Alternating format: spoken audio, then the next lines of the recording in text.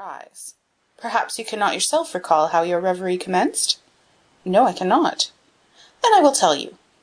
After throwing down your paper, which was the action which drew my attention to you, you sat for half a minute with a vacant expression.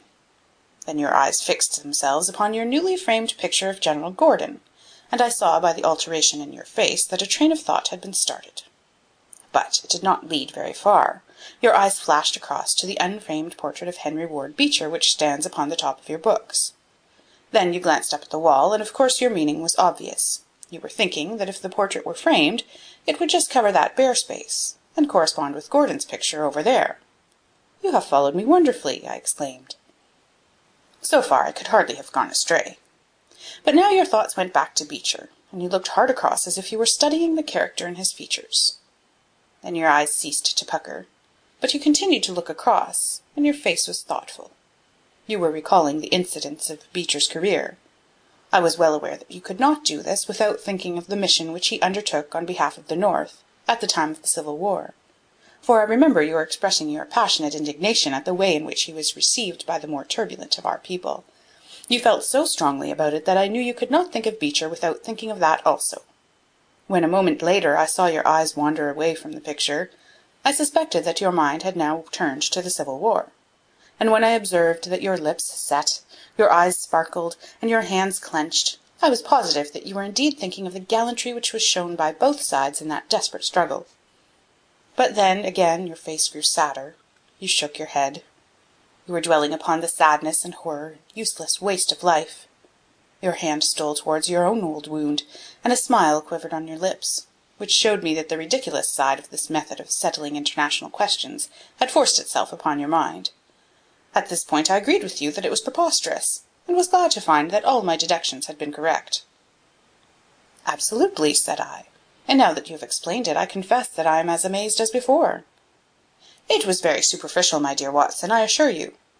I should not have intruded it upon your attention, had you not shown some incredulity the other day.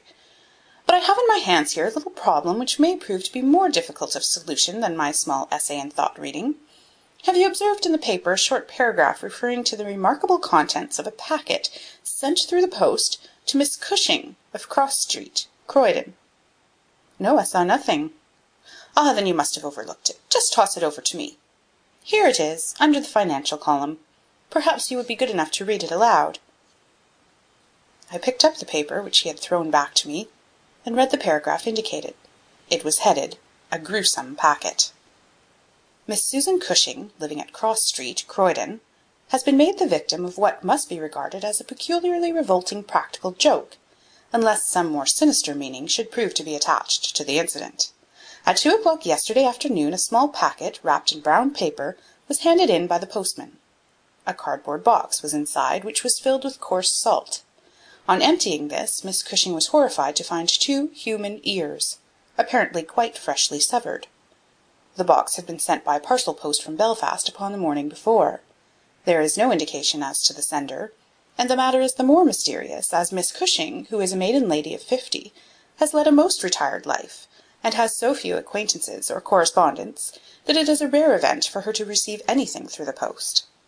Some years ago, however, when she resided at Penge, she let apartments in her house to 3 young medical students, whom she was obliged to get rid of on account of their noisy and irregular habits.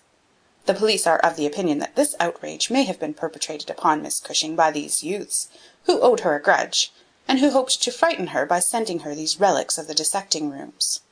Some probability is lent to the theory by the fact that one of these students came from the north of Ireland, and, to the best of Miss Cushing's belief, from Belfast.